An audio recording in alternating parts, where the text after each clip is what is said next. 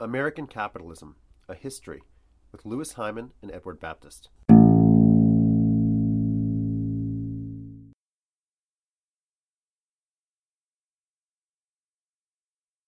So why is Ford so worried about Jews? And why is Ford so worried about unions? After all, he's paying people $5 a day, and very few of them are Jewish. Well, part of the explanation might lie in the long history of anti-Semitism, which is obviously a powerful force in the world and throughout Western history. But the reason I think why Ford is anti-Semitic at that particular point in time and why that seems so important to him lies in larger changes in U.S. society. These are changes that have been underway by 1920, 50 years or more. And to understand them, we just have to look at Ellis Island. Ellis Island, in the middle of New York Harbor, is the entry point for millions of immigrants to the United States over the years of the late 19th, early 20th century. In fact, between 1900 and 1910, there are approximately 1 million people arriving every single year to the U.S. Most of them are coming from Eastern and Southern Europe. These folks are not the same immigrants who were coming earlier in the 19th century. Most of those immigrants were from Western and Northern Europe. Many of them already spoke English. These new groups of people are not Protestant. Sometimes they're not even Christian. So they seem to people like Ford, people who see themselves as being quintessentially American, and for them that also means white and Protestant and English-speaking, these new immigrants seem like a totally different force in society. And people like Henry Ford feel alienated by their presence. And the presence is large. Over the years between 1890 and 1920, the percentage of Americans who were foreign-born, who were born in other countries, is consistently around 14 or 15%. It's never been that high at any other point in U.S. history.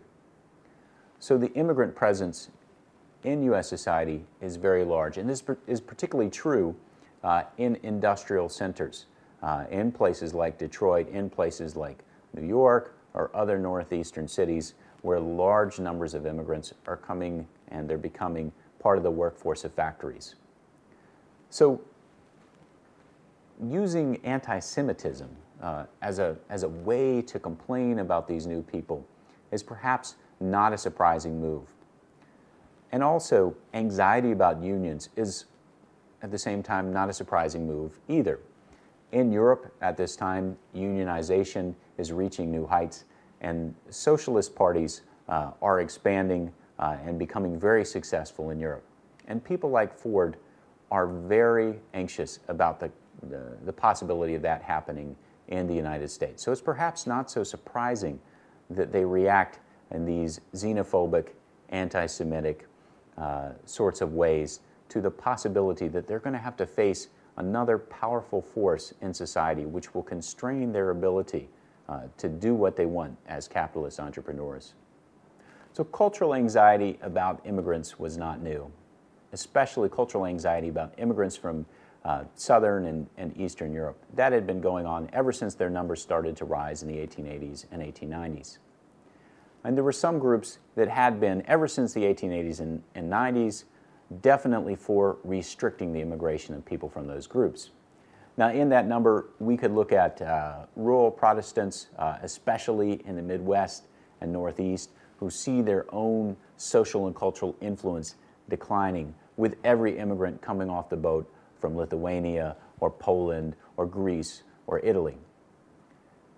But business leaders, on the other hand, were split. There were those who identified themselves culturally, like Henry Ford, with the forces of restriction. But there were others who recognized that the continual influx of immigrants was the only thing keeping American labor costs relatively low. Remember, people were moving from Europe to North America because relative to Europe, North America was a higher wage part of the world. Their movement actually keeps the wages a little bit lower than they would have been otherwise because they increase the supply of labor. So many business leaders are opposed to restricting immigration because it's going to drive up their own labor costs. However, in the early 1920s, Political forces change in a variety of ways, and in 1921 and in 1924, those who are in favor of immigration restriction are able to pass a set of draconian new laws, especially the 1924 one, which restrict immigration and to a large extent choke it off almost completely from these new sites of immigration. What happens to the American labor force after that, however, is very complex, and it's not what people like Henry Ford wanted, or the outcomes are not what Henry Ford would have preferred to have. Because as the percentage of foreign-born workers decreases, and if you look at the percentage of people who are born outside the United States in the U.S. population, it drops from about 15% in 1920 to 5 or 6% in 1965, when immigration laws would change again. In the U.S. workforce, particularly in the industrial workforce, and the factories and in the factory cities of the Northeast and Midwest, what you see is that increasingly you have a more homogeneous workforce. Instead of identifying with Greece or Poland or the Ukraine, these workers now identify themselves and each other as Americans. And this means that they're going to be much more interested in and much more successful at building coalitions with each other. And that means that at last, unionization is going to start to have a major impact on the American industrial workplace. This is absolutely not what Henry Ford would have wanted, but it does come about because he and others like him got their way on immigration reform. For more information, go to edX.org and look for American Capitalism, A History with Louis Hyman and Edward Baptist, or go to facebook.com/American Capitalism MOOC. This podcast has been brought to you by Cornell X from Cornell University.